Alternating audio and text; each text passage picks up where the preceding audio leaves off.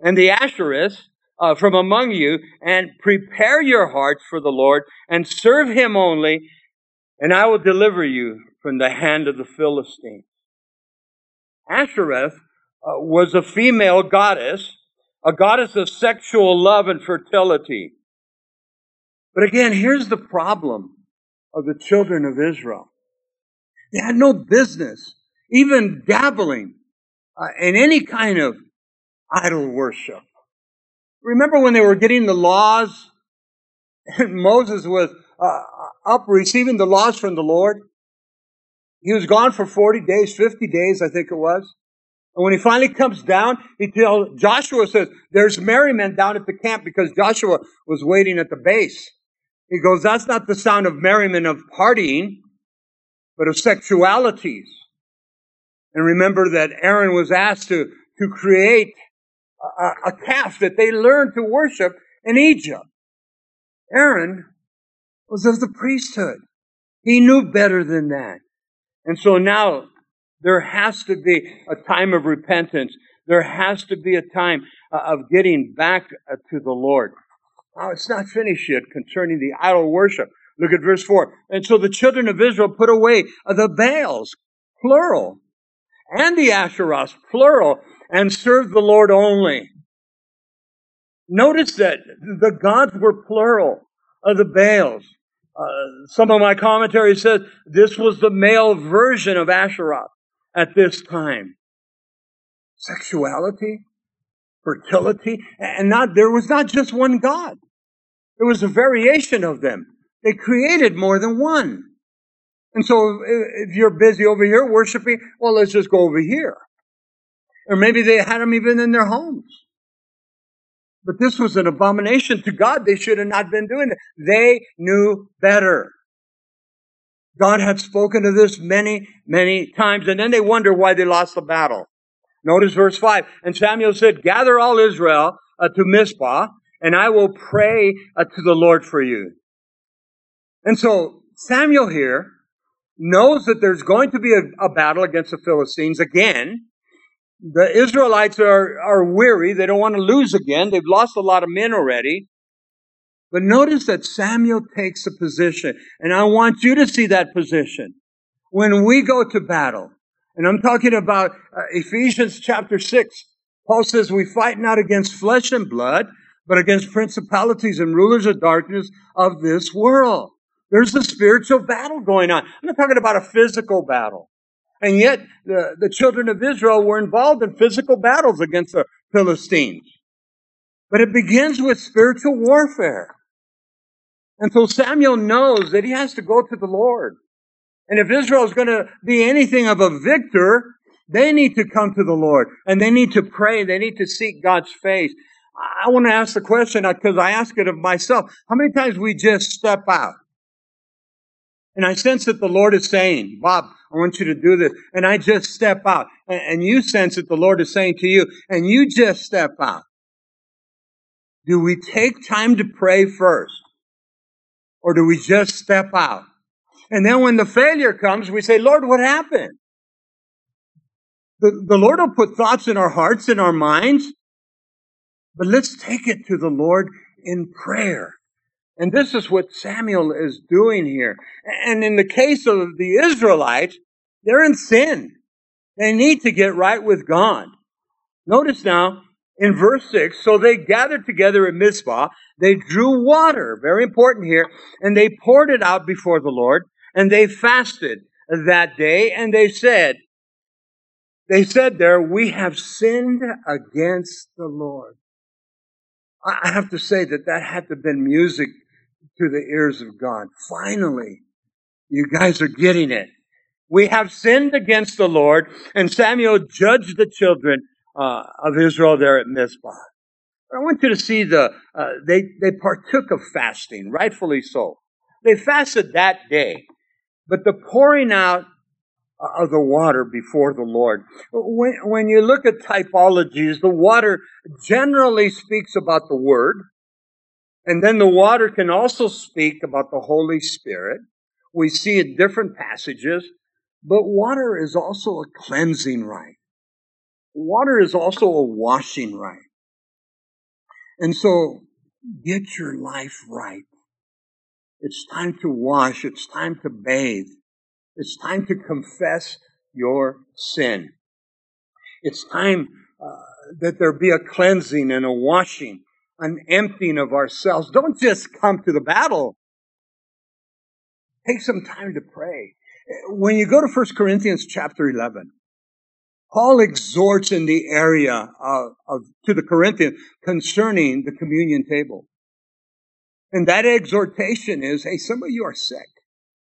In fact, some of you are dying. You see, they were coming to the communion table because they would incorporate the agape feast. And so the foods came and the wines came. And when the communion service comes, a lot of them were intoxicated. Imagine coming and breaking bread, a solemn service, partaking of the bread, the representation of the body of Christ, partaking of the wine, the representation of the blood of Christ, and to come intoxicated. And so he says in the Corinthian letter in chapter 11, examine yourself. Examine yourself. Take self-examination. Lord, if there's anything in me, forgive me, Lord. Lord, empty me of myself. And let's face it, the children of Israel needed to be cleansed and washed and emptied of their idol worship. Notice verse 7. Now, when the Philistines heard that the children of Israel had gathered together at Mizpah, the lords of the Philistines went up against Israel. And when the children of Israel heard of it, they were afraid of the Philistines. Fear because previously they had been defeated. You see, the enemies of Israel many times would inquire. They would ask their priests and such, and they would ask their spies, go check. Find out if God is with them. Because they knew they had no chance if God was with them. And so here's the children of Israel. We've been in sin. And now you want us to go to battle again with the Philistines? They're going to kill us again. We're going to be destroyed. And so Samuel has to win over their confidence. Samuel has to win over their true repentance. And I believe that Samuel took his time with them because not everybody wanted to go to battle. In verse 8, so the children of Israel said to Samuel, do not cease to cry out to the Lord our God for us, that he may save us from the hand of the Philistines. So they've gotten rid of their idols and their worship of the idols. True repentance has come in. I believe they're sincere. But they want to make sure. Samuel, pray for us.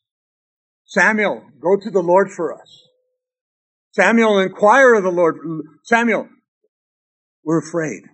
We'll be honest with you. We're afraid. And they should be, because sin has been in the camp.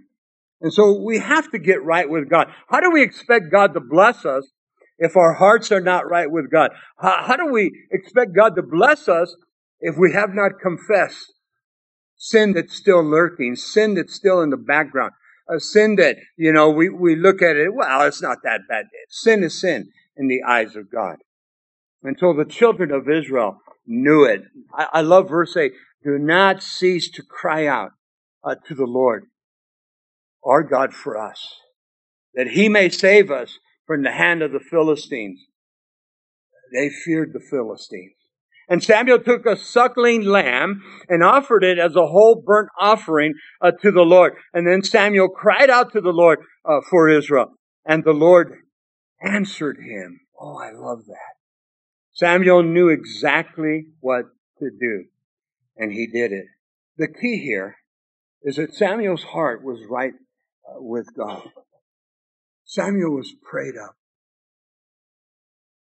When you go, let's say you're asked by a loved one, family member, please come and pray. And I know you're a believer. I know you go to church. Would you and your wife please come on over and pray for us? You better be right with God. Don't just go over there because you're a Christian. You need to be right with God. And you and your wife need to take some time and pray, confess your sin, whatever it might. I want to be a cleansed vessel. I don't want to just jump in. And if it's spiritual warfare, I don't want to touch it till I'm a cleansed vessel. I don't want to touch it until I've been emptied of Bob and filled with the Spirit. Because let's face it, here we are at church, and praise God, we've done our worship, our praise, our time of prayer. We're studying the Word. But when we leave here, we step right back into the world. And some of you were at work today, and I don't have to ask you, but I can imagine the things that took place. I can imagine the words you heard. I can imagine maybe the words you used. And so we have to be cleansed vessels. And especially if I'm going to go represent God, I want them to see Christ in me. I hope and pray you want them to see Christ in you. And so they respected Samuel, and rightfully so. And Samuel knew exactly what to do. He brought an offering, and he cried out to the Lord. And when he cried out to the Lord answered him. Well, Samuel would not say, okay, let's go to battle, guys. Samuel waited upon the Lord. In verse 10, now as Samuel was offering up the burnt offering, the Philistines, listen, they drew near to the battle against Israel, but the Lord thundered with a loud thunder upon the Philistines that day, and so confused them that they were overcome before Israel. They thought, let's take advantage. Let's hit them before they're finished. They're doing their sacrifices. Let's take advantage. But God saw their heart. God saw their heart. The armies weren't even out there yet. And yet the thunder came. And we've all been in a thunderstorm. Remember when we were kids, I don't know if you guys did it, but we would see the lightning. And then we would start to count. 1001, 1002, 1003. You get to 1006 and you hear, boom. You go, oh, that's cool. And then you're counting and it's moving in. And I don't know if you've ever done this and we go, oh, lightning, 1001, boom. And everybody's just shaking in their boots because the thunder is upon you. And I don't care who you are. Thunder moves on you when it's on top of you. Thunder moves on you and it shakes you up. And if you know somebody that lightning follows them, you get out of his way. You go outside. There is a guy he's been hit 7 times. I read about this guy. He's alive. Even driving his truck, he had the windows rolled down. Lightning went right through the cab. I mean, this guy, his family, as soon as there's just a little cloud, let's get away from Joe, man. Uncle Joe's going to blow up here. I don't know what he has, but whatever it is, it attracts. But thunder got a hold of the Philistines, and it brought fear in their hearts. The effect of God. How did the effect of God come? In the sound of thunder. In the sound of thunder. Notice now, in verse 11, and the men of Israel went out of Mizpah and pursued. They're ready. They're ready. They pursued the Philistines and they drove them back as far as below Beth-kar. And so they were energized. They were ready. That sound of the thunder was not for them. It was for the Philistines and they knew it. And so now they're ready for the battle array. In verse 12, then Samuel took a stone and he set it up between Mizpah and Shen and called its name Ebenezer, saying, thus far the Lord has helped us.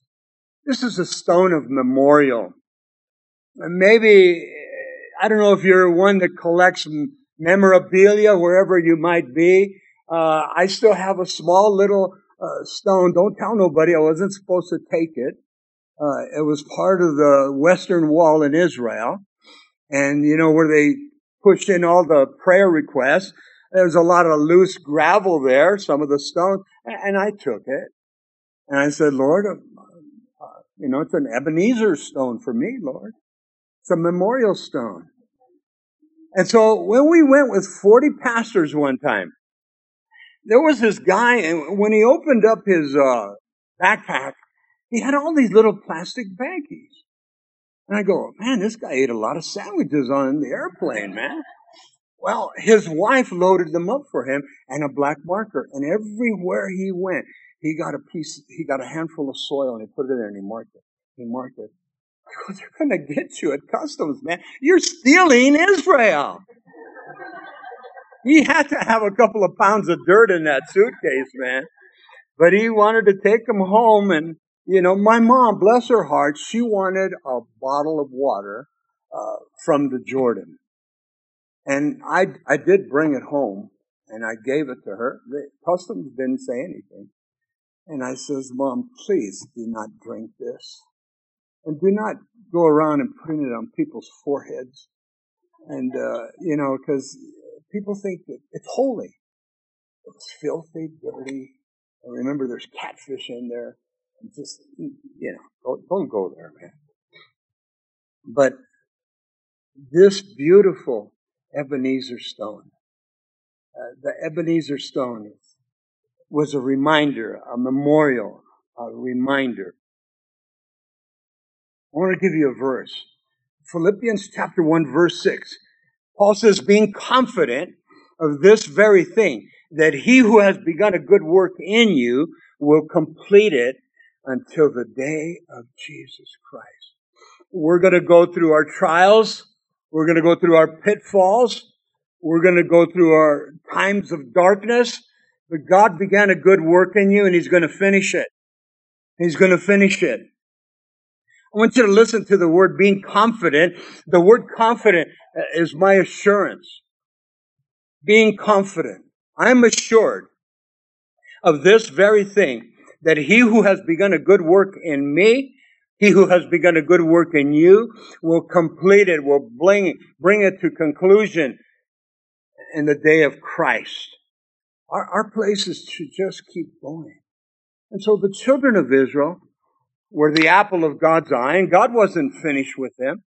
Oh, there was times He had to chasten them, but doesn't the Scripture says that God chastens those that He loves? Look at verse 13 now. And so the Philistines were subdued at that time now. The word is humbled, and they did not come anymore in the territory of Israel. And the hand of the Lord was against the Philistines all the days of Samuel. If you remember last week, they lost quite a few men. They lost quite a few battles. In fact, up to this point, they had not defeated the Philistines. But at this time now, they are more than conquerors. God has given them the victory. Notice that He says, and the hand of the Lord was against the Philistines all the days of Samuel. And so they give God the victory. God is the one that gave the victory. Yes, the Israelites went against the Philistines, but the victory belongs to the Lord.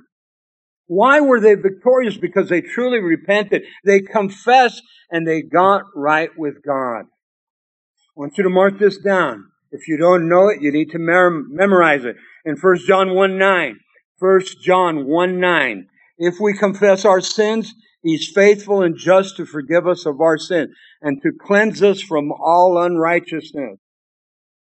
He cleanses us from all unrighteousness. All the wrong living that I get involved with. When I come to Christ, He takes away unrighteousness and He gives me righteousness. Now I'm right living for God. I'm right living with God. And so when I confess my sins, He cleanses us, He washes us from the wrong living for God, the things that we do. They were worshiping idols. They had multiple of idols. And so God was cleansing them. This is why the victory came. Then the cities which the Philistines, verse 14, had taken from Israel were restored to Israel. Were restored to Israel. From Ekron to Gath, and Israel recovered its territory from the hands of the Philistines. Also, there was peace between Israel, and listen to this, and the Amorites. The Amorites. The best way to describe the Amorites, they were all part of the land of Canaan here. The Amorites were up in the higher elevation, if you may, kind of the mountainous ranges, And the Philistines were down in the Canaan land. And remember, they had the 5 cities that we spoke of last week. So under Samuel's government, if you may, or under Samuel's rulership, there was victory. Why? Because Samuel obeyed God. And here's the Philistines in this valley of Canaan, the land of Canaan, and they had Ashkelon, Ashdod, Akron, Gath, and Gaza. These were the lower dwellers. These were the 5 allies of the cities with the Philistines. God put them in check. God put them in check. All because the nation of Israel was in obedience. Look at the next verse concerning obedience. And Samuel judged Israel all the days of his life. What was Samuel all about? Samuel was all about pleasing God. So then Samuel was all about obeying God. You want God to bless you? We've shared this many times in the Old Testament and New Testament. You want God to bless you? We raise our hands, Lord, bless me. You need to be obedient. You need to do what it says in the Word of God. And God's going to bless you. He's going to bless you. I know many of your testimonies, and I see, because you walk with God, He blesses you. It doesn't mean you don't go through trials. You're going to go through the trials. But if you're being blessed by God, He's going to take care of you. And again, He's not going to give you any more than you can handle. And we'll all respond, Lord, I'm taking too much on now, Lord. I don't like these trials. Doesn't James say that trials are building patience in my life? If you look at the word patience, it translates out to character. God's building your character. And I have found that the trials I go through, eventually one day, I'm going to be able to share with somebody, because they're going to come along and they're going to say, you know, I just lost my mom. I just lost my dad. I say, you know what? I've been there. I know what you're going through. I can speak from experience. And if I haven't gone through the particular trial that they were going through, then I find somebody in the body of Christ that I know has gone through it. And you're able to identify with them. And then they look at you and say, well, if you're going through it and I'm going through it, you know what I'm going through. And so they respect. And so Samuel was a man of obedience. Look at verse 16. He went from year to year on a circuit to Bethel, Gilgal, and Mizpah, and there he judged Israel in all those places. Samuel would go and, counsel. Samuel would go and make rulings. Samuel would go and do the work that a judge was supposed to do. I like this, that he went in the circuit. The word circuit is revolved. And so he went around, and he was not a youngster. He did the circuit to those places, and he was a judge to them. He was a counselor to them. Listen to this. Wasn't he called to be a prophet of God? Now, I want you to think at this point, now we can understand why Hannah had such a hard time getting pregnant, first of all. Because God wanted that man-child. That man-child was going to be for the Lord. And until Hannah finally saw it. I mean, Eli the priest didn't see it. He thought she was drunk, remember? And finally, when she was able to relinquish that child, and then God said, okay, you're going to be pregnant now. And remember the other wife, Peninnah, she was constantly badgering her. Beautiful. When we have our children, they're alone to us from God. We give them back to the Lord. Lord, you do with what you need to do with them. Use them for your glory, for your kingdom. Be careful, because we have a tendency to hoard. Lord, this is my son. Lord, this is my daughter. Lord, she's going to work in our business. Lord, he's going to work for our company. Lord, and What does God want? You're a Christian. Your wife's a Christian. You need to pray. Lord, what do you want? What is it that you want of my son? What is it that you want of my daughter? I never forgot Pastor Raul's wife, Sharon, when she shared about how she used to pray, Lord, bring Raul to church. Bring Raul to church. Lord, save Raul. And then when God did, Raul got in the ministry almost instantly. And she was angry. I knew it. I knew it. I knew if you saved him, you were going to put him in the ministry. I knew. You see, Sharon came from a family of missionaries. She came from church-bearing parents, grandparents, great-grandparents. And so when she prayed, and then she shared later, do you pray? Lord, save the husband. Lord, save the wife. Because I'm tired of going to church by myself. That was Sharon's prayer. She was tired of sitting in the pews or in the chairs, and her husband was not with her. And then when Raul got saved, he still wasn't with her.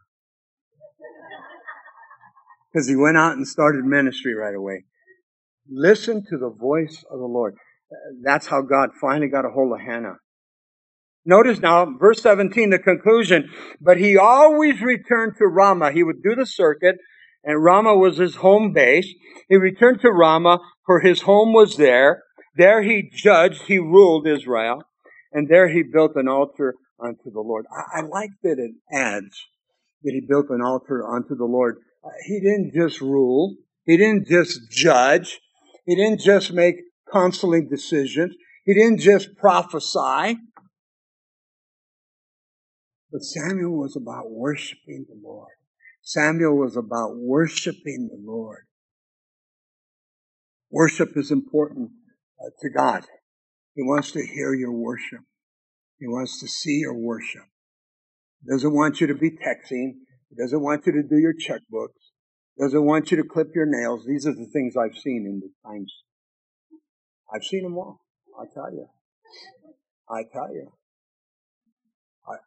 The wife will go to the husband will, did you turn off the roast? You're worshiping, man. God's going to roast you. He won't roast you. 1 Samuel chapter 8. This is probably one of the saddest chapters in the Old Testament. Israel demands, not asks, they demand a king. You're going to see the pain in Samuel's heart. But I want you to see the pain in somebody else's heart. God's heart. God's heart. You see, God was their king. God was their king. And they're going to say it. We want a king like the other nations. Wait a minute. You guys aren't like the other nations. You're the apple of my eye. You're Israel. You're mine. We want a king like the other nations. Radical chapter.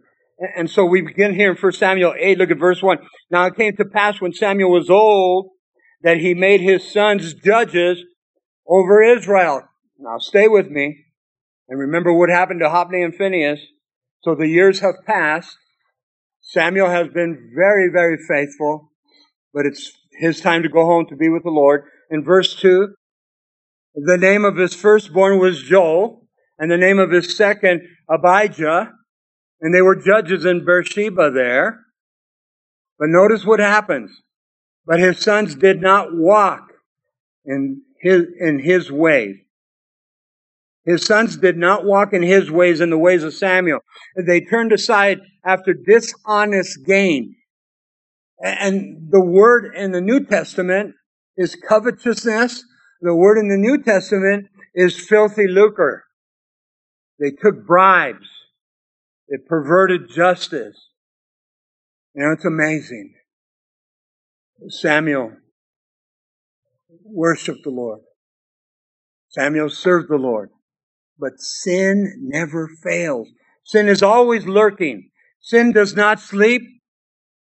That's why we must be on guard at all times. If you don't fail, your husband could fail, your wife could fail, your children could fail, your grandchildren could fail. Remember Joel Rosenberg when he taught out of Ezekiel chapter 33? The watchmen were always to be on watch. And now that all the girls have moved out, we have two of the girls married, we have the grandchildren, and that's what we pray for. Because the world they're living in, our grandchildren, that is, it's evil. We need to pray. We need to pray. I want you to turn to a passage of 1 Peter chapter 5.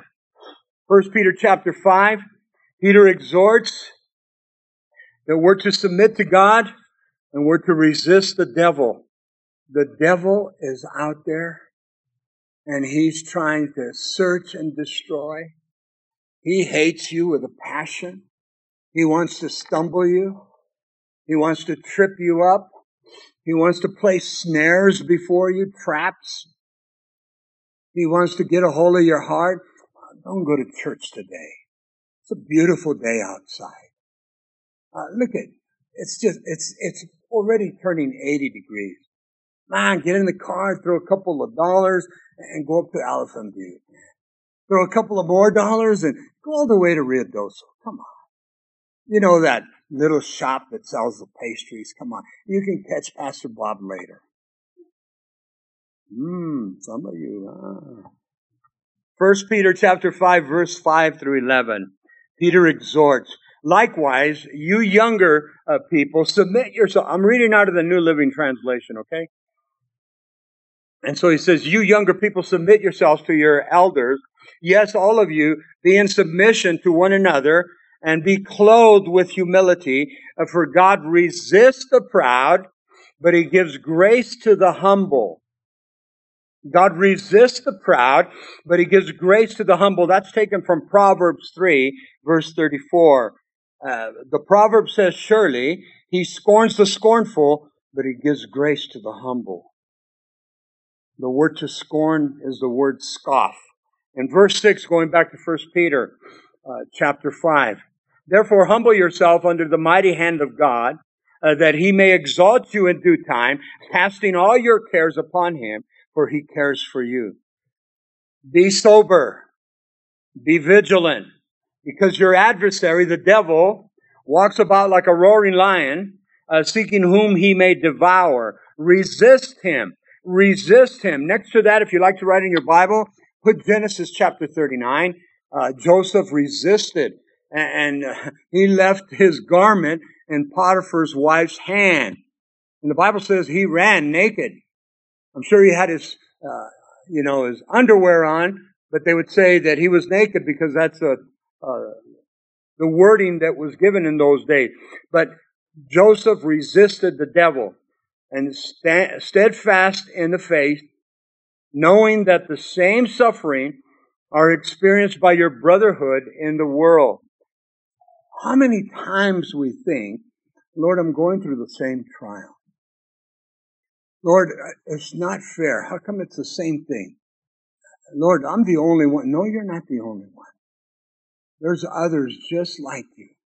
There's others that are going through trials greater. There's others that are tried almost every day. And here you get one once a week maybe. But trials are nothing to boast about. We don't like them.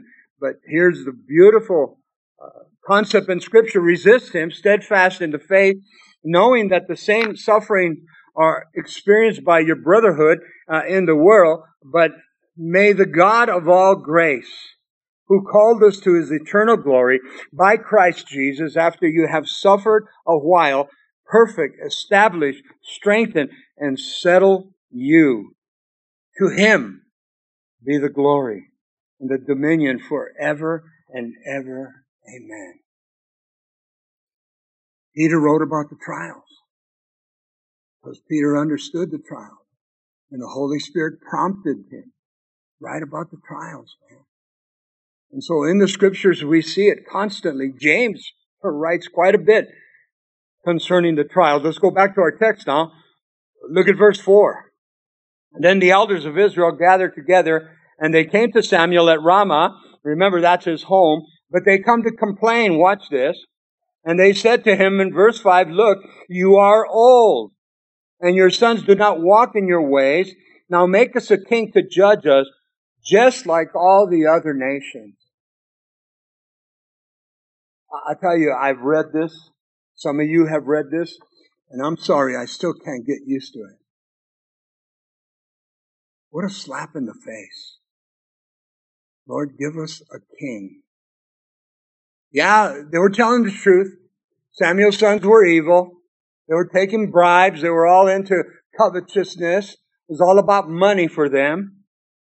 But make us a king to judge us like all the other nations. You're not like the other nations. You're a Christian. You're a believer. You're not like your neighbor next door that has everything, and you sit there and going, why? Let him have it. Let him have it. You do what God's called you to do. You do what God's called you to do. Now, I put this in my notes. They had good points, but they were wrong.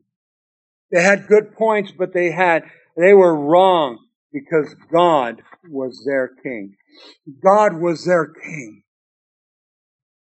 Did you so quickly forget? Who just gave you the victory, over the Philistines? Who quieted down those other 5 cities? Who held back the Amorites? They're overlooking you from the bluff. God did. How quick we forget. The same thing with us. God blesses me. God blesses you. And then next week you're angry because you're going through this. Did you forget that God blessed you? Did you forget? But Lord, this is now. We like to argue, don't we? Look at verse 6. But the thing displeased Samuel when they said, give us a king to judge us. So Samuel prayed to the Lord. Another evidence of Samuel being a man of God. What a perfect time to lash out to them. You guys are just like the uncircumcised Philistine. He didn't say that. You white-walled sepulchres. He didn't say that. These are the thoughts that I have. Samuel went to pray. Samuel went to pray. So Samuel prayed to the Lord. Samuel prayed to the Lord, and the Lord said to Samuel, heed the voice of the people in all that they say to you, for they have not rejected you, Samuel. Would you underline that, please? Because I still get frustrated when people reject me. For they did not reject you, Samuel, but they have rejected me, that I should not reign over them. Especially when you're young in the Lord. And especially when you're out there witnessing. And trust me, I did it for years. I used to go into the parks. I used to go into the barrios and want to share Christ. 9 out of 10 times it was great. And people were open. But then there's always that one time guys had a little bit too many beers and it gets in your face and start asking you all the Catholic questions, and you got to be careful. You don't want to hurt people. I'm not against Catholicism. I would tell them, I said, I'm here to tell you about Jesus. I'm here to tell you about Jesus. I said, Jesus changed my life. I was an alcoholic. Oh, that, you're saying I'm an alcoholic? Don't tell that to an alcoholic. They don't like it. I was young and dumb, right? But they did not reject you, Bob. They did not reject you, Samuel. They rejected me. But we're human. I don't like rejection. You don't like rejection. Listen to this. I don't like rejection in Christianity because I'm not boasting, but I know I'm right. You know you're right because it's in here. And that's what I'm trying to give them, the Word of God. The Word of God. The Word of God. Mary and I will listen to the radio program from time to time, and we see the things changing in our country. And I says, man, one of these days, somebody's not going to like what I say on the radio. And I says, well, that day could come. And when they come to the door, are you Pastor Bob? I go, no, and I'll give them Jay's address.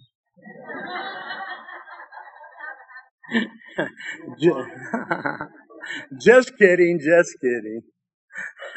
Listen, verse 7 again. And the Lord said to Samuel, heed the voice of the people and all that they say to you, for they have not rejected you, but they have rejected me, that I should not reign over them.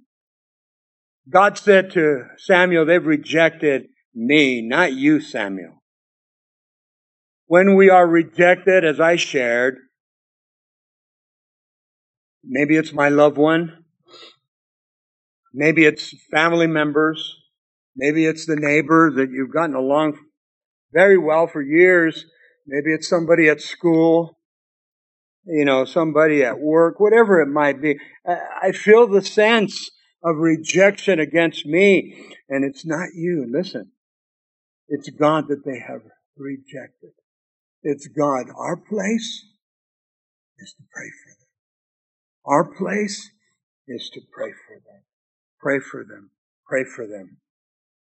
In verse 9, now therefore heed the voice. However, you shall solemnly forewarn them and show them the behavior of the king who will reign over them. I love this here. Take heed to what they're saying. Give them what they want. But warn them. Warn them. Warn them. Warn them. Listen.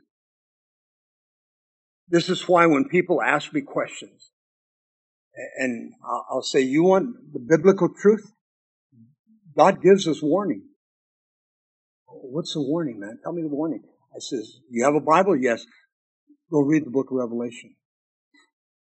The book of Revelation gives you insight. I don't understand the book. Go read and read what you do understand. And then go to Matthew chapter 24. The warnings are there. The warnings are there. Don't try to win the argument. Don't try to argue with them. Tell them what to read. My friend Steve never argued with me. He just would tell me, did you read this? Did you read that? And the Word of God, what? Cuts. Let the Word of God cut. Let the Word of God. So Samuel was told by God, go and warn them. And so Samuel told all the words of the Lord to the people who asked for a king. Samuel's ready now. He's going to unload on them God's warning, not his. And he said in verse 11, this will be the behavior of the king who will reign over you. He will take your sons and appoint them for his own chariots and to his own horsemen, and some will run before his chariots. And so your sons will be in the military. They're going to operate the chariots, and they're going to be the runners before the chariots. They're going to be the horsemen. In verse 12, he will appoint captains over his thousands and captains over the 50s. Will set some to plow his ground and reap his harvest, and some to make his weapons of war and equipments for his chariots. So not only military, but they're going to run the farms for the king, because he's going to have a lot of people. You're going to have to serve the king. You're going to fight for the king. And you're going to have to comply to the desires of the king. Samuel is warning them. This is harsh. Nobody's listening. They want a king like the other nations. In verse 13, he will take your daughters. Now he goes to the ladies for perfumers, cooks, bakers. So not only your sons, but now your daughters. And they're going to be his, the king's. And he will take the best of your fields, verse 14, your vineyards, your oil grows, and give them to his servants. Taxes are going to be laid, and they're going to be heavy. And he will take a tenth of your grain and your vintage and give it to his officers and his servants. And they're not listening. They're not listening. I mean, military, farming, perfumers, bakers, cooks, whatever. And now the crops. And now the oils that were very precious. And the vineyards that were very precious. In verse 16, and he will take your male servants, your female servants, your finest young men, your donkeys, and put them to his work. And Saul is going to do exactly that as we continue. Like it or not, your daughters and your sons are going to belong to him, the king that you're crying for. In verse 17, he will take a tenth of your sheep and you will be His servants. He's going to take your children, He's going to take your crops, He's going to take your livestock, He's going to take your vineyards, your oil fields, olive oils, and they were okay with it. In verse 18, and you will cry out in that day because of your king, whom you have chosen for yourself, and the Lord will not hear you in that day. He's warning them. He's warning them. He's warning them. And again, here we go. Revelation chapter 20, or Matthew chapter 24. It's all about the warnings. They said, Jesus, show us a sign. So He begins to tell them. And then when you get to the book of Revelation, as soon as you get to chapter 6, and then you take it all the way to chapter 18, here comes the judgment. The warnings are there. I believe that after the rapture of the church takes place, the 7 years of tribulation begin, people are going to invade the churches, and they're going to, look, it's here. Look, it's here. Hey, there's a bunch of CDs back here. Let's listen to them. There's a whole series on Revelation. Let's listen to them. Listen. You can't serve God now. What makes you think you're going to serve God in the 7 years of tribulation? I'll never take the mark of the beast. I hope and pray. But it's not going to be easy. You better get some track shoes on because you're going to do a lot of running. You're going to do a lot of running. Look at verse 18. And you will cry out in that day. You're going to cry out, but God's going to turn you over to Him. Nevertheless, verse 19, the people refused to obey the voice of Samuel. And they said, no, but we will have a king over us. We want a king. We want it now. That we also may be like the other nations. I don't understand that. And that our king may judge us and go out before us and fight our battles. Wasn't going to work, church. And Samuel heard all the words of the people, and he repeated them in the hearing of the Lord. Samuel was hurt. Remember that. But what about God? What about God? Conclusion. And so the Lord said to Samuel, heed their voice and make them a king. And Samuel said to the men of Israel, every man go to his own city. In other words, go home and wait. And that's what we're going to start to read. We know that Saul comes into the picture. We don't have time, but I want you to write this down. You know the passage, 2 Corinthians chapter 6, verses 11 through 18. Paul speaks about being unequally yoked. Being unequally yoked with a non-believer. I want to apply it to wanting a king when God was your king. You're going to be unequally yoked. We want a king. They just kept saying it over and over and over. Okay, you're going to get one. And God said to Samuel, and when they cry out to you, I'm not going to listen. I'm not going to listen. Pharaoh did not listen to the voice of Moses until the 10th plague came. Remember what God did? Pharaoh hardened his heart, and God firmed it. You want a hard heart? I'm going to firm it. I'll make it harder. And it wasn't until the last plague. Let's stand. We'll end with a word of prayer. Father, we thank you. We praise you. We worship you and thank you, Lord, for the message of hope as we see in the Old Testament. And Lord, anybody listening to the teaching here tonight and some of the areas that we hit, and they need to be repented. They need to turn from their wicked ways, whatever it might be. It's not about me and it's not about Calvary Chapel, but it's about your sin against God. And so I pray and hope and pray that you would take care of these things, because if we confess our sins, He's faithful and He's just to forgive them. In Jesus' name we pray. Amen.